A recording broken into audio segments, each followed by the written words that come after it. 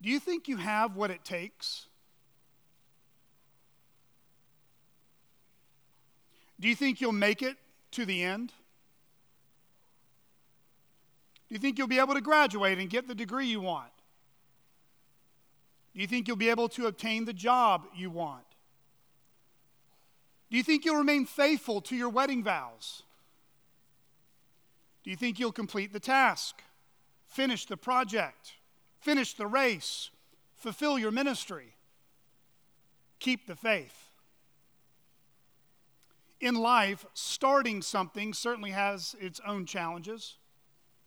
With every challenge we face in life, we need the motivation to begin something, and then we need the sustained motivation to do what is required of us so that we don't give up. Such as, there is the needed motivation to actually begin doing your homework. There is the needed motivation to officially start that honey-do list your spouse keeps reminding you to get back to.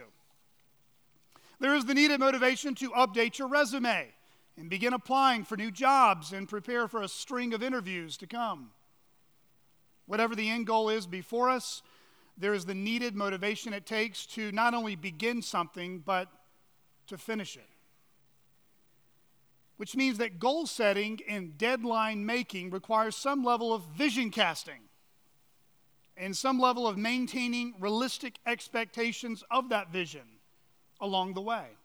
And maybe you've heard it from Zig Ziglar, who famously said, if you aim at nothing, you will hit it every time. And we know this from our own experience, right? If we don't know where we're going or what we're trying to accomplish or what will be asked of us or what potential dangers could be in front of us, we'll most likely give up. We'll most likely get distracted. We'll most likely not finish what we started. We'll most likely not keep our promises. So whether you've decided to build your own house or renovate your kitchen, try out for the baseball or soccer team, lose 20 pounds by the time we reach summer, read 12 books in a year, get up early enough to exercise, or commit yourself to be on your phone less and work harder at being less distracted and more staying on task. Friends, all these goals and aspirations require a clear vision on where we're heading, and it requires the necessary motivation to not give up along the way. But what if the question was reframed? What if it was reframed to talk about our spiritual lives as Christians? What if the question of, do you think you'll make it to the end, was asked to you and I about our faith? Will you and I finish the Christian race? Keep the faith until our very last breath? One of the most rewarding but also challenging realities of being a pastor is that I get a front row seat in seeing people in our church both flounder and flourish in their faith. Both struggle and thrive. At any given week, some of our members are experiencing a huge growth spurt in their knowledge of God and love for the gospel. Some are experiencing gradual victories over sin. They're loving the church and they're helping others follow Jesus. We might say they're doing well. Yet with all in the same week, other members can be simultaneously wandering off the narrow way, becoming ensnared in a particular sin, toying with going back to their former ways and former habits of life when they cared little to nothing of obeying Jesus. We might say those members are in trouble. And as a Christian myself, I too face ups and downs and spiritual highs and lows in my own life. Before I'm a pastor of Christ's flock here at CCBC, I too am a needy sheep who belongs first and foremost to the chief shepherd, Jesus Christ. Now, friends, just to kind of get real with you on Sunday morning, I don't think pastors say this enough, so I just want to go against the grain and say what I think should be normal from the pulpit. I face temptations to sin just like you. Like, you know that, right? Like, nod with me. Let's agree. I'm not superhuman. I haven't reached exempt status from sin. That's not until glory. I face temptations to be too confident in my own zeal, my own wisdom, my own strength, more than I am in God's word, and in His grace to be given to me in my weakness. I face temptations to no longer fight the good fight of faith, and instead just throw in the towel. Give up. I face temptations to quit the ministry, to walk away from being a pastor. I face temptations to be a passive husband, a passive father, and a passive friend. I face temptations to be ashamed of the gospel. I face temptations to go along with the flow rather than lay down my life for the defense and proclamation of the gospel. Friends, so let's just all do a good old bear hug this morning. Kind of look to your left and right, just briefly, to entertain me. We have more in common together this morning than we realize. So if you feel kind of left out, you feel like the oddball out, you're actually not all that odd. We are all messed up. We all need help. We're all weak. We're all inconsistent. We're all failures at different points throughout the week. Let's just go ahead and go, oh, I'm so glad we're at a church that admits that. Yeah, we're trying to be a real church, not a fake church. Okay? This church is for sinners who see their need for a Savior. If you don't see your need for a Savior, you need to get up now and leave, because that's not what we're about. We're helpless, we're weak, we're vile, and we need Jesus Christ. From the preacher in the pulpit to the church member in the pew, temptations to rebel against Jesus, distrust Jesus, deny Jesus, and even betray Jesus. Friends, these temptations swarm our lives like bees on a honeycomb. And the people who are most vulnerable to committing some of the most egregious moral and spiritual failures in their life are those among us who don't think they could ever succumb to it. Oh, friends, never, ever say you would never fill in the blank. If it were not for the grace of God, we would be like the worst of sinners you've ever seen. Sinclair Ferguson has said it rightly. The first deceptive work of Satan is to deceive us into imagining we will not be deceived. So, brothers and sisters, do you think you'll make it to the end? 10 years from now, will there be any among us no longer following Jesus? 100 years from now, who among us will be in hell? Who among us will have heard the truth of the gospel, perhaps even joined this church, but sadly face the horrendous, awful, and dreadful consequences for their sin against God and their final rejection of Jesus as their Lord and Savior? Friends, if we want to finish the race, if we want to fulfill our ministries and our relationship callings, where do our eyes of faith need to be? Who must we remember and not forget? Who can assure us that we'll actually make it to the end when it's all said and done? If you have a copy of God's Word, please open your Bibles to Mark chapter 14. Mark chapter 14, if you're using one of the chair Bibles provided, you can find that on page 496. If you don't have a Bible at home you can read, you can take that Bible and the chair back as a gift from our church to you. Mark 14. As we continue in our study of the Gospel of Mark, we left off last time in Mark 14, verses 1 to 11. We left off staring at that vivid display of the humble yet vibrant faith of a woman named Mary. This was Mary who lived in Bethany, who was also the sister of Martha and Lazarus. And she was the woman who showed up in Simon the leper's house.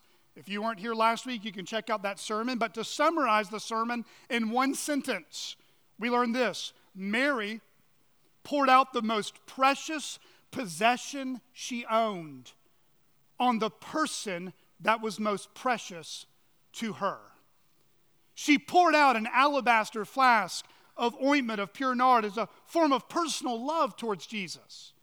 Though she was belittled and harshly criticized by Jesus' own disciples, Jesus corrected them and commended her. Her sacrificial love for Jesus showed that she was focused on his salvific mission as the Christ more than his own 12 disciples were that had followed him around for 3 years. And we concluded in last week's sermon with that daunting 2-verse mini biography of Judas Iscariot, one of Jesus' 12 disciples. Mark 14, as we learned, began with a timestamp of the Jewish Passover feast that was approaching. And then our sermon ended with that ominous description of Judas, who deceitfully plotted to betray Jesus for money. Look back with me briefly before we begin our passage today at Mark 14, verses 10 and 11. Mark 14, starting in verse 10. Then Judas Iscariot, who was one of the 12, went to the chief priest in order to betray him to them. And when they heard it, they were glad and promised to give him money. And he sought an opportunity to betray him. Our passage this morning picks back up from where Mark 14, 1 and 2 began in Jesus' Passion Week, his last week of life on earth. This is his final week. And we found ourselves staring at that last week. And tonight, or today rather, we will be focusing on Jesus' last evening before he would be arrested, put on trial, and then horribly crucified before an angry crowd. Look with me at Mark 14, starting in verse 12. And on the first day of the unleavened bread, when they sacrificed the Passover lamb, his disciples said to him, "Where will you have us go and prepare for you to eat the Passover?" And he sent 2 of his disciples and said to them, "Go into the city, and a man carrying a jar of water will meet you. Follow him. And wherever he enters, say to the master of the house, 'The teacher says, where is my guest room, that I may eat the Passover with my disciples?' And he will show you a large upper room, furnished and ready. There, prepare for us." And the disciples set out and went to the city and found it just as he had told them. And they prepared the Passover. And when it was evening, he came with the 12. And as they were reclining at table and eating, Jesus said, "Truly I say to you, one of you will betray me, one who is eating with me." They began to be sorrowful and say to him one after another, "Is it I?" He said to them, "It is one of the 12, one who is dipping bread into the dish with me. For the Son of Man goes as it is written of him, but woe to that man by whom the Son of Man is betrayed. It would have been better for that man if he had not been born." And as they were eating, he took bread, and after blessing it, broke it, and gave it to them, and said, "Take, this is my body. Do this." And he took a cup, and when he had given thanks, he gave it to them, and they all drank of it. And he said to them, "This is my blood of the covenant, which is poured out for many. Truly I say to you, I will not drink again of the fruit of the vine until that day when I drink it new in the kingdom of God." And when they had sung a hymn, they went out to the Mount of Olives. And Jesus said to them, "You will all fall away. For it is written, I will strike the shepherd, and the sheep will be scattered. But after I am raised up, I will go before you to Galilee." Peter said to him, "Even though they all fall away, I will not." Jesus said to him, "Truly I tell you, this very night, before the rooster crows twice, you will deny me 3 times. And he said emphatically, "If I must die with you, I will not deny you." And they all said the same. This is God's word. Is my volume on? I feel like I'm echoing. Are you good? You can just turn it up just a tad. If I'm too loud, you can turn it back down. In verses 12 to 16, we see how the disciples, in obedience to Jesus' instructions, would prepare for the Passover feast and the unleavened bread. Remember, these were Jewish men. We can safely assume they had observed the Passover and the Feast of Unleavened Bread throughout their lives. We know that Jesus did. Jesus grew up in the home of Mary and Joseph, who would have made the journey to Jerusalem along with his half-brothers and sisters every year to observe the feast as a family. In fact, do you remember Luke chapter 2? We're explicitly told that around age 12, it's exactly what Jesus did with his earthly mom and dad. Listen to Luke 2, verses 41 and 42. Now his parents went to Jerusalem every year at the feast of the Passover. And when he was 12 years old, they went up according to custom. If you're not familiar with the Passover and the Feast of Unleavened Bread, it harkens back to the days of Israel when they were in slavery in Egypt. God had raised up Moses as a mediator and human leader for his people. And after God had warned Pharaoh, the king of the Egyptians, of the severe judgments to come, if they did not let his people go, God had promised to deliver his people out of bondage and take them to the promised land, a land of blessing and abundance. God was their God, and they were his people. However, prior to the departure, that's what the word Exodus means, departure out of Egypt, God had warned of a final and fierce judgment that would come upon the land. There were 10 plagues that God would bring about. On the 10th plague, it would consist of God himself bringing forth death upon all the firstborn of the land. That's both man and beast and all the so-called gods of Egypt. So if you would, hold your place in Mark 14. This might be very useful for you if you're new to the Bible, or if you haven't read your Old Testament in a long time, or maybe ever. Turn back quickly to Exodus chapter 12. Exodus chapter 12. And we're going to look at verses 1 to 28. We're not going to look at every verse in detail, but I want you to hear the significance of the Passover feast. And I want you to pay close attention to the details regarding the lamb that would be sacrificed, the unleavened bread that they were exclusively to eat, and how they were to remember and retell the story of the Exodus to their families and subsequent generations. We'll be at Exodus 12, starting in verse 1. The Lord said to Moses and Aaron in the land of Egypt, "This month shall be for you the beginning of months. It shall be the first month of the year for you. Tell all the congregation of Israel that on the 10th day of this month, every man shall take a lamb, according to their father's houses, a lamb for a household. And if the household is too small for a lamb, then he and his nearest neighbor shall take according to the number of persons. According to what each can eat, you shall make your count for the lamb. Your lamb shall be without blemish, a male a year old. You may take it from the sheep or from the goats, and you shall keep it until the 14th day of this month, when the whole assembly of the congregation of Israel shall kill their lambs at twilight. Then they shall take some of the blood and put it on the 2 doorposts and the lintel of the houses in which they eat it. They shall eat the flesh that night, roasted on the fire, with unleavened bread and bitter herbs they shall eat it. Do not eat any of it raw or boiled in water, but roast it, its head with its legs and its inner parts. And you shall let none of it remain until the morning. Anything that remains until the morning you shall burn. In this manner you shall eat it, with your belt fastened, your sandals on your feet, and your staff in your hand. And you shall eat it in haste. It is the Lord's Passover. For I will pass through the land of Egypt that night, and I will strike all the firstborn in the land of Egypt, both man and beast. And on all the gods of Egypt I will execute judgments. I am the Lord. The blood shall be a sign for you on the houses where you are.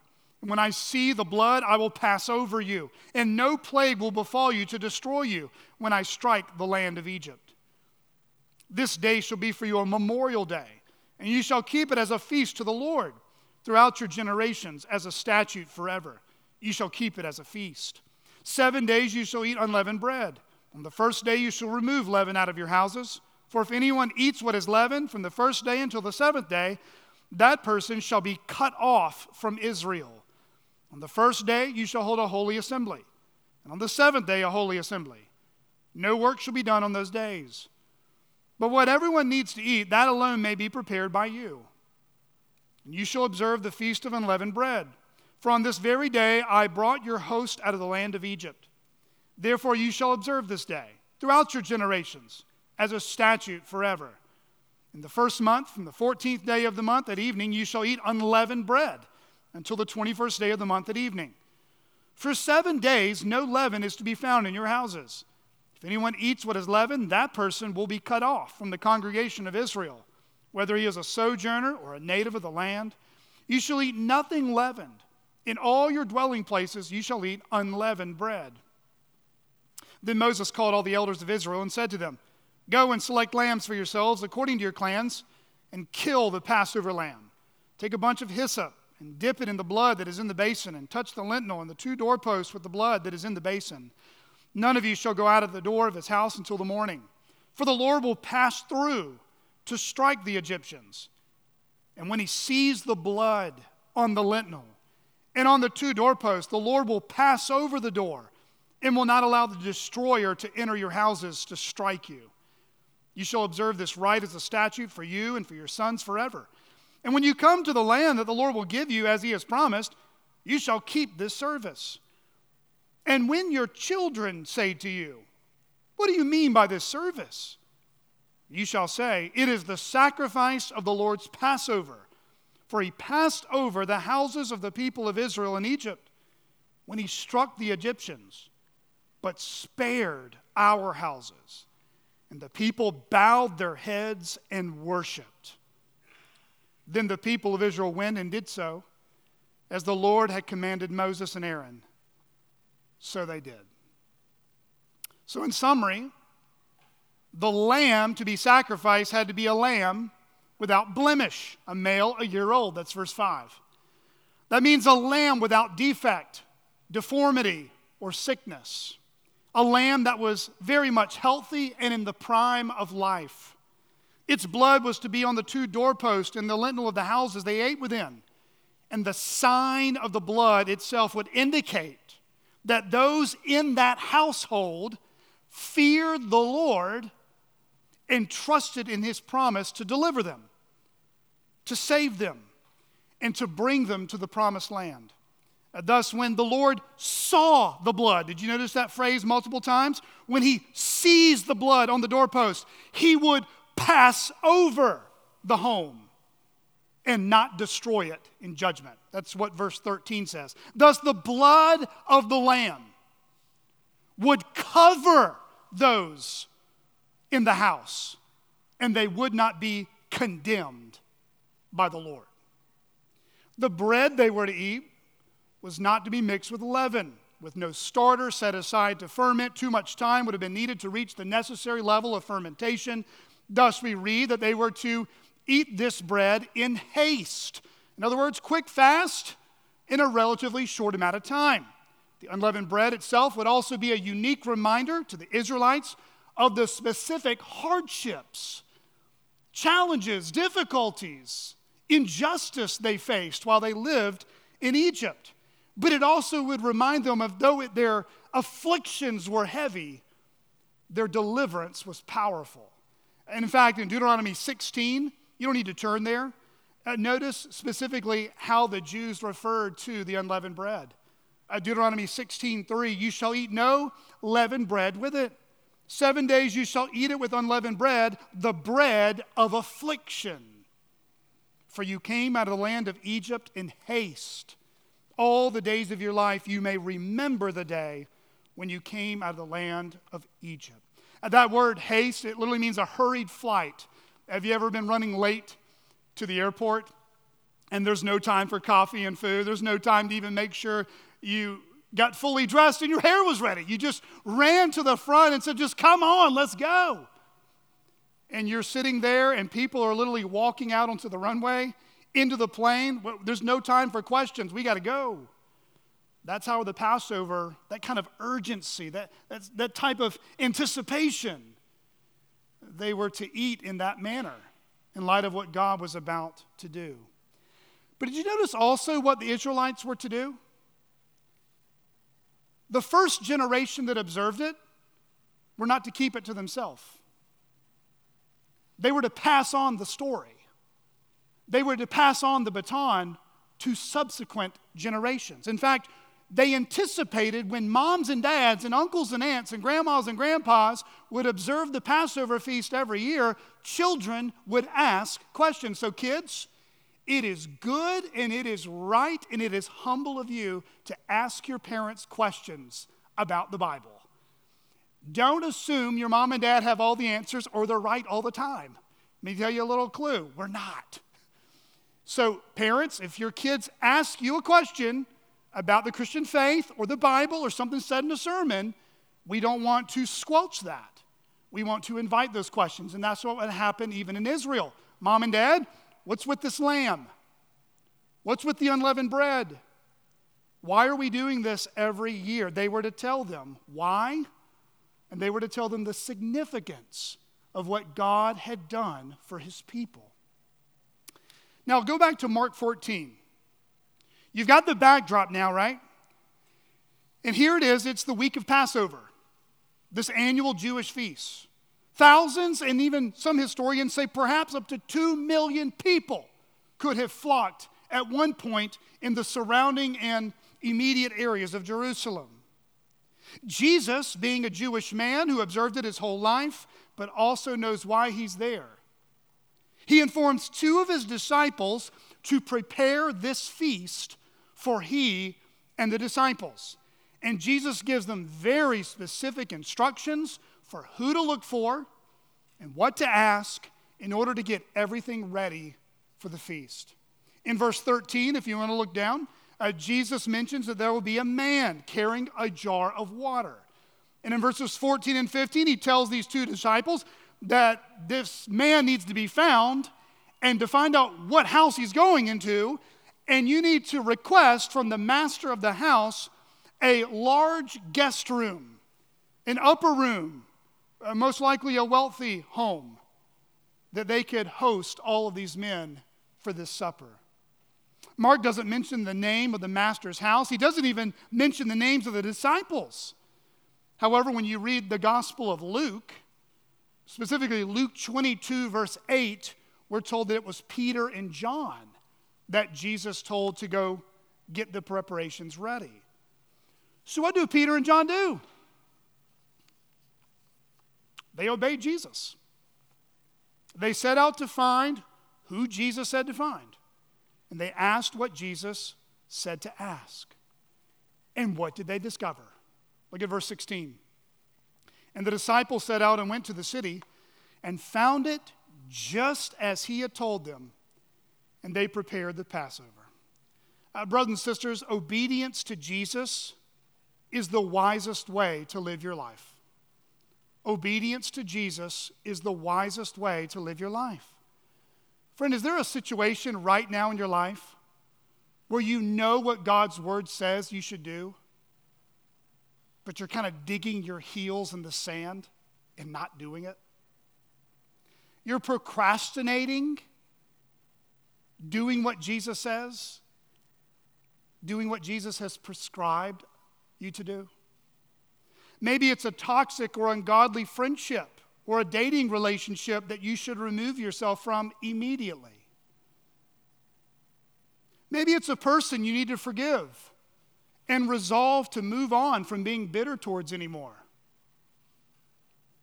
Maybe it's a job you need to leave and get one that's better for you financially, better for your family, possibly even better for you spiritually.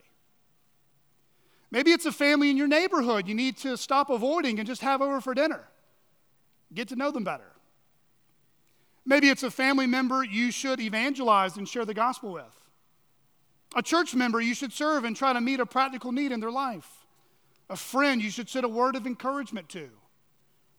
Maybe you should join the church you regularly attend and plant your life there until God moves you elsewhere. For married couples, it could simply be Jesus telling us this: husbands, go right now and love your wife. Dwell with her in an understanding way and serve her. Spend time encouraging her and praising her rather than comparing her to other women in your thoughts.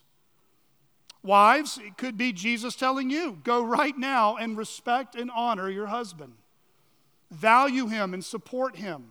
Spend less time criticizing him and more time assuring him you thank God for him. Go out of your way to show appreciation. Reaffirm your commitment to champion any evidences of God's grace you see in his life. Or maybe the Lord has put a unique stewardship opportunity right in your lap. God has blessed you recently with excess money, whether that was expectantly or unexpectedly. And then there's opportunities right now in your path to bless the church you're a member of, or a ministry that you really believe in with those finances. Friends, whatever the situation might be that the Lord has put before you and I, friends, how are we responding to Jesus? How are we responding to our Lord? Maybe we're still digging in our heels. Maybe we're putting off to tomorrow and the next day and the next day what we know we should do today. Friends, if you and I are tempted to do that, we're doing exactly the opposite of what we train our children to do. We're toying around with delayed obedience rather than immediate obedience. We're tempted towards selective hearing in God's word rather than attentive and wholehearted devotion in his word. You see, John and Peter, think about the context here. They're not sitting in some hotel lobby drinking posh hot tea or something. They're in the midst of massive crowds flocking all over the place. It's loud, it's busy, it's probably unusually stressful to navigate. Where's this man with the water on his head? Where's this house going to be? Is the master going to let us do it? Jesus, you've already done this whole go find a donkey that doesn't belong to us kind of gig. And we did that. But now, look at all these people. How are we going to find this man? How are we going to get access to this house? Remember, this is also a stressfully intense time in Israel. There are men that want Jesus dead. And if you associate with this man publicly, your head could be next. It's intense. It's stressful. This is more than some deadline you and I need to meet on Friday. They could be feeling like their lives are on the line. But you know what Peter and John did? Notice they didn't ask Jesus a bunch of follow-up questions. They didn't give Jesus pushback. They didn't make excuses. They didn't try to find a better solution. They didn't even tell Jesus they would pray about it. They simply obeyed. Immediate to all the unique and detailed instructions that he gave them. They obeyed Jesus. And guess what happened? They obeyed, and Jesus' words came true. Friends, that's why obedience to Jesus is the wisest way to live your life. He can be trusted. Now, as we move on from verse 17 and following, the disciples will experience a Passover like they had never experienced before. And friends, I hope this morning that you and I feel both the density of demonic darkness as well as the richness of God's love in these next sections. So, if you're here today and you're wondering whether it's worth it to give your life to Jesus or totally reject him wholesale right now, if that's honestly where you're at today, lean in and listen up. If you're here today and you're tempted to give up on following Jesus because the temptation to dive headfirst into some sin would be easier to do, the desire is too strong, the desire is too hard to resist. Friends, if that's where you're at, lean in and listen up. And if you're here today and you're wondering if you're going to make it to the end, you're wondering if you have what it takes to persevere in the faith, you have what it takes to keep the faith, you're feeling weak. If that's you, listen in and listen up. Friends, as I challenge us all with the opening questions in light of our next section in Mark's gospel, friends, if we're going to fulfill God's calls on our life, our relationships, our ministries, if we're going to finish the race, where do our eyes of faith need to be? Who must we remember in our daily lives? Who can assure us that we'll actually make it to the end when it's all said and done? Friends, if you're taking notes, I've got 3 main points that will conclude the rest of the sermon. Number 1, we see a devilish disciple exposed. We see a devilish disciple exposed. That's verses 17 to 21. Number 2, we see a meal we must always remember. We see a meal we must always remember. That's verses 22 to 26. And number 3, we see an overconfident disciple that will be humbled. We see an overconfident disciple that will be humbled. That's verses 27 to 31. And beloved, from our seeing, from our beholding, from our meditating on these 3 things, we should pray that God would use each one of them together for the joy and endurance of our faith in Christ. Let's look at that first one together. We see a devilish disciple exposed. The stage is set. The appropriate preparations have been made for the Passover, and the meal has begun. Look with me starting in verse 17. And when it was evening, he came with the 12. And as they were reclining at table and eating, Jesus said, "Truly I say to you, one of you will betray me, one who is eating with me." They began to be sorrowful and say to him one after another, "Is it I?" He said to them, "It is one of the 12, one who is dipping bread into the dish with me. For the Son of Man goes as it is written of him, but woe to that man by whom the Son of Man is betrayed. It would have been better for that man if he had not been born." Brothers and sisters, there's 3 things that can be true all at the same time in God's world. All right? So if you're like zoning out, this is where it's going to give you a little bit of theological headache, but it's super applicable if you just track with me. 3 things can be true all at the same time in God's world.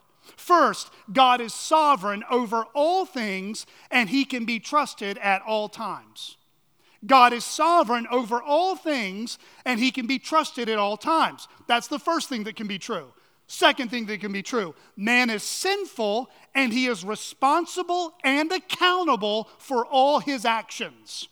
Man is sinful and is responsible and accountable for all his actions. But we got a third one. You ready for it? Satan attacks and leads people astray when they least expect him to. Satan attacks and leads people astray when they least expect him to. Friends, in this brief section, we see there is a counterfeit Christian at the Passover meal.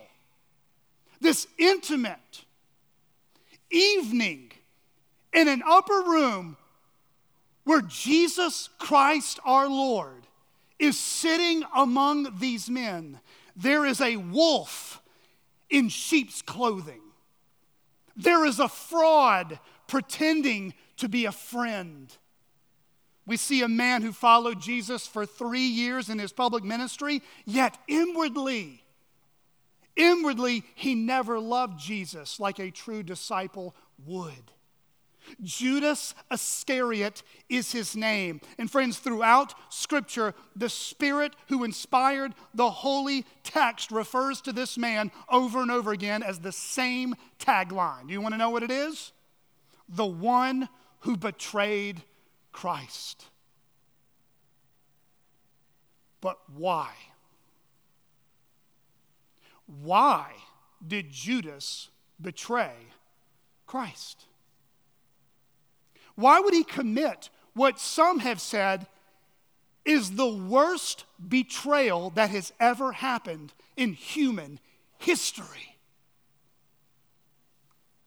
Well, to answer that question, it requires you and I read all 4 Gospels together. Together, the Gospels harmonize a complete picture of who this man was, his motives, and what was going on behind the scenes that human beings cannot see. So, You don't need to read Matthew 1:1 to, John 21, etc. right now. You can do that in your own time. But let me give you a summary portrait of who Judas is and why he did what he did. You can jot these references down if you'd like to look up them later.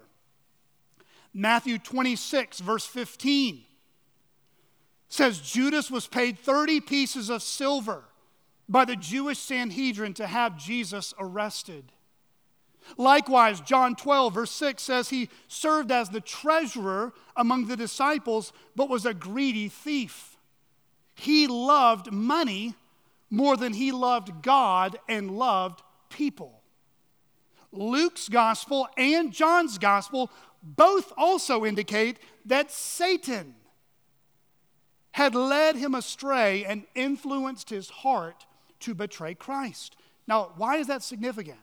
Okay, so if you want to get a really rich understanding of what's going on in the Gospels here, remember what happens to Jesus at the beginning of his ministry. Before he has his first big open sermon, the Sermon on the Mount, he's preaching throughout Galilee. Where is Jesus for a season before he comes out in his ministry? He's in the wilderness, right? Who's with him in the wilderness? He's got animals. He's not eating.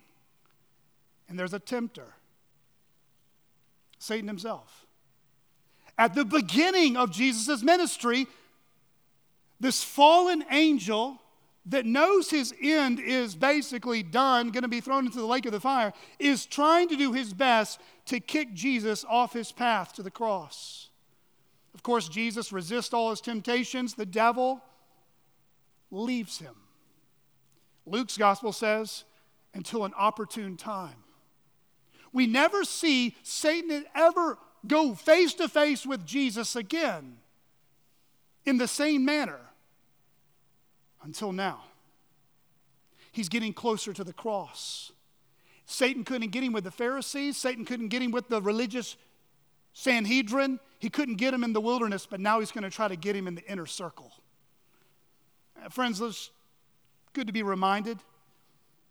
If Satan and the evil forces of darkness cannot disrupt the church from the outside, the world, he will slither on in on the inside. Friends, that's why it's very important that when you show up to church on Sundays, be prayed up. There is real warfare going on. Listen to a few of these texts. Luke 22, verse 3, Satan entered into Judas, called Iscariot, who was of the number of the 12. John 6, verse 70, Jesus answered them, did I not choose you, the 12? And yet one of you is a devil. John 13, verse 2, during supper, when the devil had put it into the heart of Judas Iscariot, Simon's son, to betray him. John 13, 27, then after he had taken the morsel, Satan entered into him. Jesus said to him, what you were going to do quickly. Yet, we're told in all four Gospels that the betrayal of Judas, the kangaroo court of Pontius Pilate and the Jewish Sanhedrin, along with all the nitty-gritty details of how Jesus would suffer and how he would die, friends, without God being the author of evil or tempting anyone to sin, every minute detail of Christ's sufferings and crucifixion were penned by the invisible, sovereign hand of God. Look at Mark 14, 21 closely. Look at it again, verse 21. For the Son of Man goes as it is written of him. What was written of him? Friends, this is talking about the Scriptures. The Spirit of God has been speaking through prophets and psalm writers all throughout the Old Testament, screaming that this day would come. Scriptures like Psalm 41, verse 9, that Brad read earlier about a friend turning against his friend. Isaiah 53 of the suffering servant. Psalms like Psalm 16, Psalm 22, Psalm 34, Psalm 69, Psalm 118, and others, they all prophesied of the betrayal, the sufferings, the rejection, the death, even the friend that would betray Christ, even the resurrection. All of it was written with the invisible hand of God. Friends, that's why Jesus could confidently say throughout his ministry that he knew he would suffer. He knew how he would suffer. He knew who would betray him, and he knew he would rise again. He even told his disciples that Judas was called the son of perdition, the son of destruction, so that the scriptures might be fulfilled. John 17:12. Beloved, why is all that important? Oh, if we're going to follow Jesus in a fallen world, we all need to grow in our understanding of these dense, mind-boggling, yet faith-fueling realities for the rest of our lives too. So let me say them again. 3 things can be true all at the same time while we live in God's world. God is sovereign over all things, and he can be trusted at all times. Man is sinful and is responsible and accountable for all his actions. Satan attacks and leads people astray when we least expect him to. So friends, if you or I face the betrayal of a friend, if you face an ugly divorce, a nasty church split, you see an adult child walk away from the faith, you get unjustly terminated from your job. Friends, instead of pitching a fit like a child who doesn't have a dad or mom that cares for them, we must preach these 3 truths to our hurting hearts. God remains sovereign and good and trustworthy at all times. Man is sinful and accountable for his actions, and spiritual forces of evil are real even if we can't see them. Welcome to real Christianity now. Now, with all that said, I do want to take a few moments pastorally to bring to your attention how Christians can sometimes overemphasize one of those 3 things more than they should.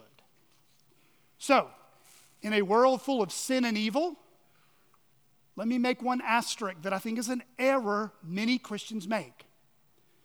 We should not blame the devil on all our problems and temptations. We should not blame the devil on all our problems and temptations. Friends, let me give you a really clear theological point that sometimes we just forget about. The devil is not omnipresent. He's not everywhere at once. He's the Lord's devil. He's on a leash. He is not omnipresent. He's not everywhere all over the world at the same time. Only God is. The devil is not hiding behind every door in your house. He's not whispering on your shoulder every hour. And he's not attacking you every day. Friends, our sinful flesh is always within us. And it is always raging war inside us against the Spirit who lives in us. So let's don't give the devil too much PR. He's not omnipresent, but my sinful flesh follows me everywhere it goes. Galatians 5, 16 and 17. Or consider James 1, 13 to 15. Let no one say when he is tempted, I am being tempted by God, for God cannot be tempted with evil, and he himself tempts no one. But each person is tempted when he is lured and enticed by his own desire. Then desire, when it is conceived, gives birth to sin, and sin, when it is fully grown, brings forth death. Instead of us saying, man, the devil was working on me overtime this morning, we might want to say, no, it's your selfish pride. Because Jesus says, if any man comes after me, let him what? Cast out devils? No, deny yourself. So let's just hold 3 things true in the Bible, but not overemphasize one or the other. Let's be a little more balanced as a Christians and help many Christians that are deeply confused on this topic. One pastor I recently read said it very well. Listen to this quote. Quote, the strength of your temptation is proportional to the loves you have cultivated in your heart. You won't be tempted by what your heart hates, but by what your heart loves. Friends, do you understand something? Do not let Judas off the hook by saying, well, the devil entered him. I mean, that's pretty serious. You can't be blamed for something that the devil entered into you. No, that's terrible theology. That's horrible exegesis. The devil shows up at the end of the game for Judas.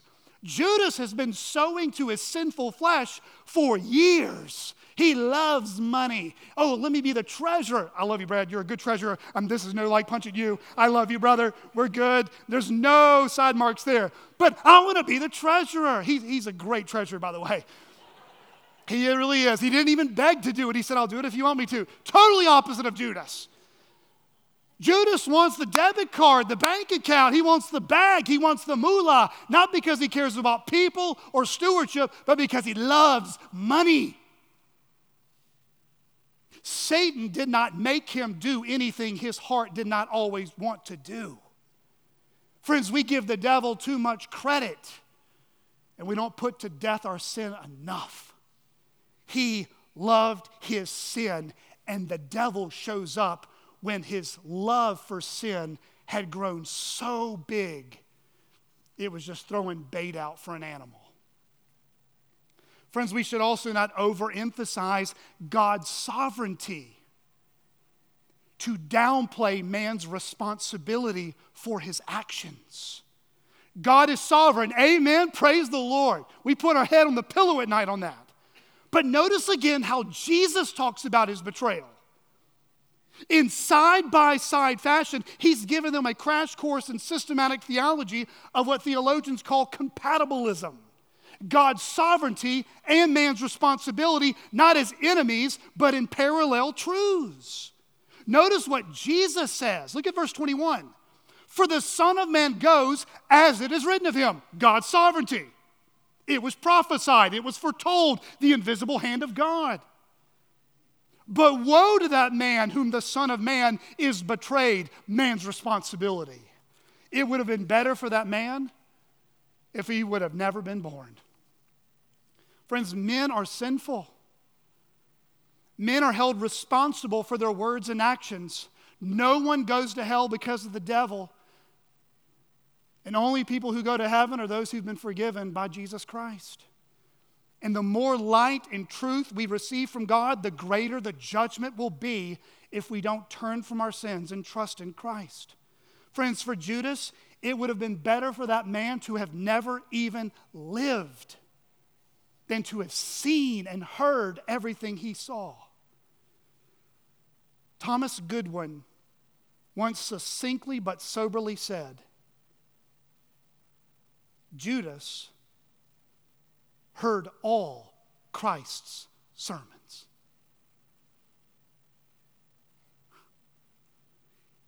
Hearing sermons from God's Word does not automatically mean you will be saved. Having a Bible on our shelves, listening to podcasts, buying Christian books, joining this church, being baptized, all of it. If our hearts have not received, heard, and responded in faith and obedience, it's greater judgment on us. To whom much is given, much is required. CCBC, pray for two things. Pray this church would be faithful in expository preaching. Prayer number 2, pray that we would be expository listeners. That we actually respond in faith and obedience to what we hear. In this section, we see a devilish disciple exposed, but number 2, we see a meal we must always remember. Look at verse 22 with me. And as they were eating, he took bread, and after blessing it, broke it and gave it to them and said, "Take, this is my body." And he took a cup, and when he had given thanks, he gave it to them, and they all drank it. And he said to them, "This is the blood of my covenant, This is my blood of the covenant, which is poured out for many. Truly I say to you, I will not drink again of the fruit of the vine until that day when I drink it new in the kingdom of God. And when they had sung a hymn, they went out to the Mount of Olives. You know what's interesting is Jesus tells these two disciples, Peter and John, go prepare the Passover meal for us. And once everybody shows up, Jesus serves, feeds, and prepares a meal for them. Jesus here supplants and transforms the meal into a feast, not merely about bread or wine, but a feast about himself. He takes the bread in front of these men and he says, gentlemen, the bread is a visible sermon of my body. He takes the cup of wine and he says, the wine is a visible sermon of my blood. Taking the imageries of these physical elements they were eating and drinking right in front of Jesus, he was heightening their senses and raising their eyes to a greater reality, much greater than the Exodus, much greater than the Passover that Moses and Aaron saw. Jesus, in essence, is saying, I am the bread you will now feast on for the rest of your life. I am the cup of blessing that you will drink from and give thanks to God for the rest of your days. Without the bread or the wine actually transforming into anything, that's heresy. That's a doctrine the Roman Catholic Church has taught and propagated for centuries, and it's error. The Passover here gets replaced and supplanted by a greater supper for the church today to enjoy that the Passover was pointing to. You see, we call it the what? The Lord's Supper. Exodus 12, it was the Lord's Passover. What is Jesus saying? I am the I am you were reading about back in Exodus 12. From eternity, I am God in human flesh. Here we see Christ having a meal of communion with his disciples, having their hearts raised to him as they would remember his sacrifice when he was gone.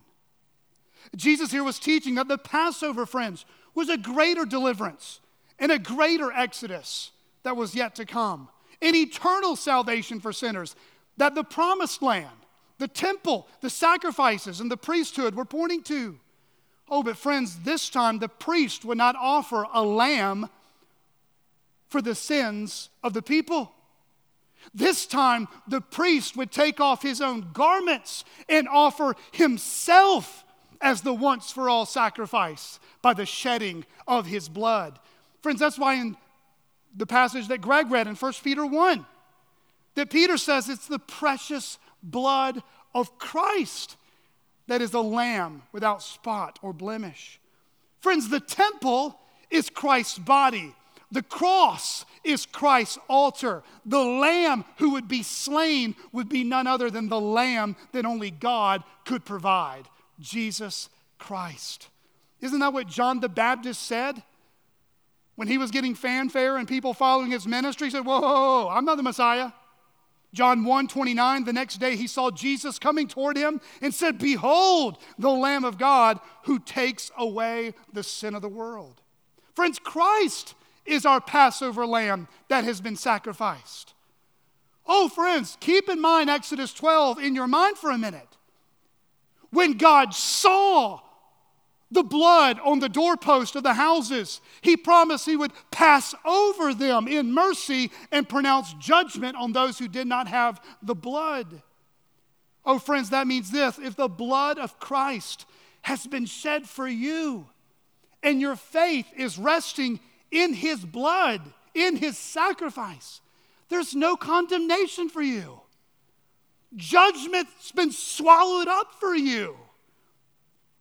Judgment has passed over you because judgment fell on Christ for you. And through his own blood, his perfect life, his death on the cross, it ratified God's new covenant with his elect people. Friends, in the new covenant, God pledges and promises to come back for his people and join him in his kingdom in the fullness. Look at Mark 14, 24 and 25. And he said to them, "This is my blood of the covenant, which is poured out for many. Truly I say to you, I will not drink again of the fruit of the vine until that day when I drink it new in the kingdom of God." Friends, have you ever asked the question, why did Jesus have to die? Why did he have to die such a horrific, inhumane death? John Owen has said, if Christ had not died, sin had never died in any sinner unto eternity. There is no death of sin without the death of Christ. What does Jesus' blood of the covenant language here? How does that have anything to do with my faith and your faith today? Friends, Jesus purchased our sin debt, and he purchased it in full. What's one sin of many that he purchased? He purchased our unbelief, which is sin. And you know what he gives us in exchange? He gives us faith. He gives us the gift of faith, to trust him, to have our eyes open to him. Faith is a gift from God in the new covenant. Ephesians 2, 8 and 9, Philippians 1, 29. And friends, that means the promise of the new covenant that was foretold in Jeremiah 31 and fulfilled in Hebrews 8 and Hebrews 10 in Christ. Friends, what is that promise? For those who put the faith in the blood of the Lamb.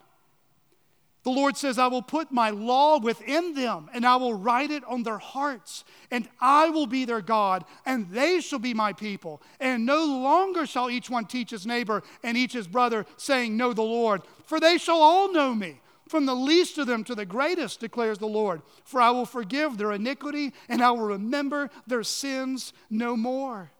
Friends, when we come to the Lord's Supper every month, it is not Jesus saying, you failed.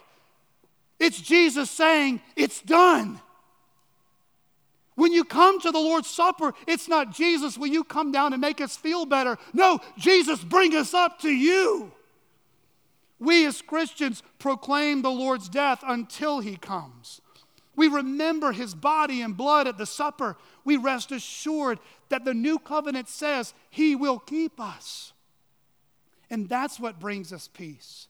He has paid it all, and he's enabled us to leave it all and live for him. Friends, that's one of the most encouraging promises Jesus ever makes. His blood was shed to ratify a covenant that promises that God, who begins a good work in us, will complete it. All those that the Father draws to himself, he will keep and raise on the last day. Friends, that's because the new covenant guarantees every sheep that Christ laid his life down for will hear his voice and will follow him, and he will keep them to the very end. The Lord's Supper is his pledge, his promise. I love you, I will keep loving you, and I will love you for eternity. Keep looking to me. But thirdly, as glorious as that promise is and was and will always be, we see an overconfident disciple that will be humbled. Look with me at verses 27 to 31. And Jesus said to them, you will all fall away. For it is written, I will strike the shepherd and the sheep will be scattered. But after I am raised up, I will go before you to Galilee. Peter said to him, even though they all fall away, I will not. And Jesus said to him, truly I tell you, this very night, before the rooster crows twice, you will deny me 3 times. But he said emphatically, if I must die with you, I will not deny you. And they all said the same. Brothers and sisters, I'm going to say this twice. I want it to sit. Do not overestimate your spiritual maturity with Jesus while underestimating sin's power to deceive us. Do not overestimate your own spiritual maturity with Jesus while underestimating sin's power, sin's ability to deceive us. You know why Christians or professing Christians are capable of still making really bad decisions? It's because we sometimes overestimate how spiritually mature we are. And we underestimate how powerful sin can mislead us. Peter did not lack confidence in himself. Did you notice the emphatic there? I will not. Even if they all do that, I will not. I will not. I will not. But you know what Peter lacked that day? A fearful trembling of his own sin. Jesus here harkens back to the Old Testament at Zechariah 13:7, identifying himself as a shepherd that will be struck. And as the shepherd is struck and punished, the sheep then will be scattered. Who are the sheep? It's Peter and the disciples. It's Christians like you and me. Peter, the disciple with a foot-shaped mouth, the disciple who was full of zeal, yet at times full of himself and too confident in his own spiritual maturity, would fall really hard. Friends, when we walk around with a big head, we typically fall the hardest. When you're top heavy, it's a painful fall. Though he believed with all his heart he would never let the Lord down and never be ashamed of him, he would be humbled, Jesus said, by his own cowardliness, his own fear of man, his own faith that he thought was strong would shrivel up to almost nothing. Friends, in the weeks to come, we're going to be looking at his denials. It's one of the saddest parts of Peter's life. And yet, though Jesus knows that Peter will deny him, Jesus is not caught off guard. He's not surprised. He's not somehow sitting there like, I didn't know this was coming. He knew what Judas was about to do. He knew what Peter and the disciples were about to do. Friends, look at verse 28. Here's the ray of sunshine in the midst of darkness and failure. Look at verse 28. But after I am raised up, I will go before you to Galilee. Where's Galilee? It's where the ministry first began. He's going, I know you're going to fail me. I know you're going to be cowards. I know you're going to fear man. I know you're going to be sellouts temporarily, but I'm going to be raised up and I'm going to meet you. And what he was saying there is, I'm going to restore you. There's a promise still yet to come. Brothers and sisters, what do we see from this devilish disciple that was exposed? What do we see from the meal we must always remember? What do we see from the overconfident disciple that will be humbled? Friends, we see our need for Christ 24/7. We need his once-for-all sacrifice for our sin. We need the scriptures to tell us how to live.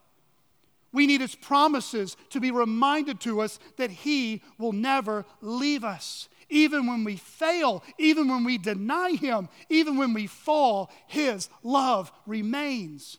Friends, here's a strong warning that Peter needed to hear and we need to hear. Your pastor needs to hear. If we're not careful, familiarity can breed contempt. Familiarity can breed contempt. Friends, we can become too familiar with Jesus. We can become too familiar with the story of Easter that it doesn't do anything to us anymore. They had the bodily, incarnate Son of God in front of them, communing with them, and they all turned their back on him. Oh, friends, do not overestimate your spiritual maturity with Jesus and underestimate sin's power to deceive. You see, these disciples, like Peter, they heard him teach, they saw him heal, and yet they were faithless. Oh, but friends, do you see that promise there? But after I am raised up, I'm going to go before you and I'm going to meet you in Galilee. Christ's love for us does not change, but our love for Christ often does. Judas sat very close to Jesus at the table. He dipped his bread into the dish with Jesus and yet betrayed him. Oh, friends, be very careful of turning your discernment knobs off with the people who are closest to you. Be very careful. There's only one person you should give your whole heart to, and that's Jesus Christ. If one of Jesus' own disciples who ate one of the most intimate meals with him was most likely seating in the seat of honor, would dip his hand in the dish with Jesus and betray him, don't be surprised if that ever happens to you. Peter, who claimed to love Jesus, eventually denied him when put to the test. So friends, how do we become more intimate with Jesus and not too familiar that we either despise him or deny him? I want to close with this exhortation from Martin Luther. Martin Luther says this, quote, "The whole value of the meditation of the suffering of Christ lies in this, that man should come to the knowledge of himself and sink and tremble. If you are so hardened that you do not tremble, then you have reason to tremble.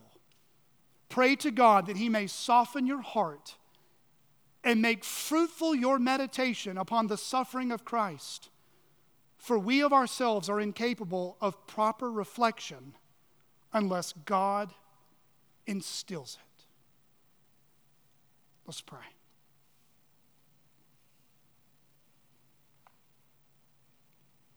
Heavenly Father, we do come before you now and we remember what Christ has done for us. And Lord, we identify with the failures and overconfidence, even in the sense of betrayal that happened amongst his disciples. Lord, we pray that we would think well and think much in beholding Christ's confidence in this world.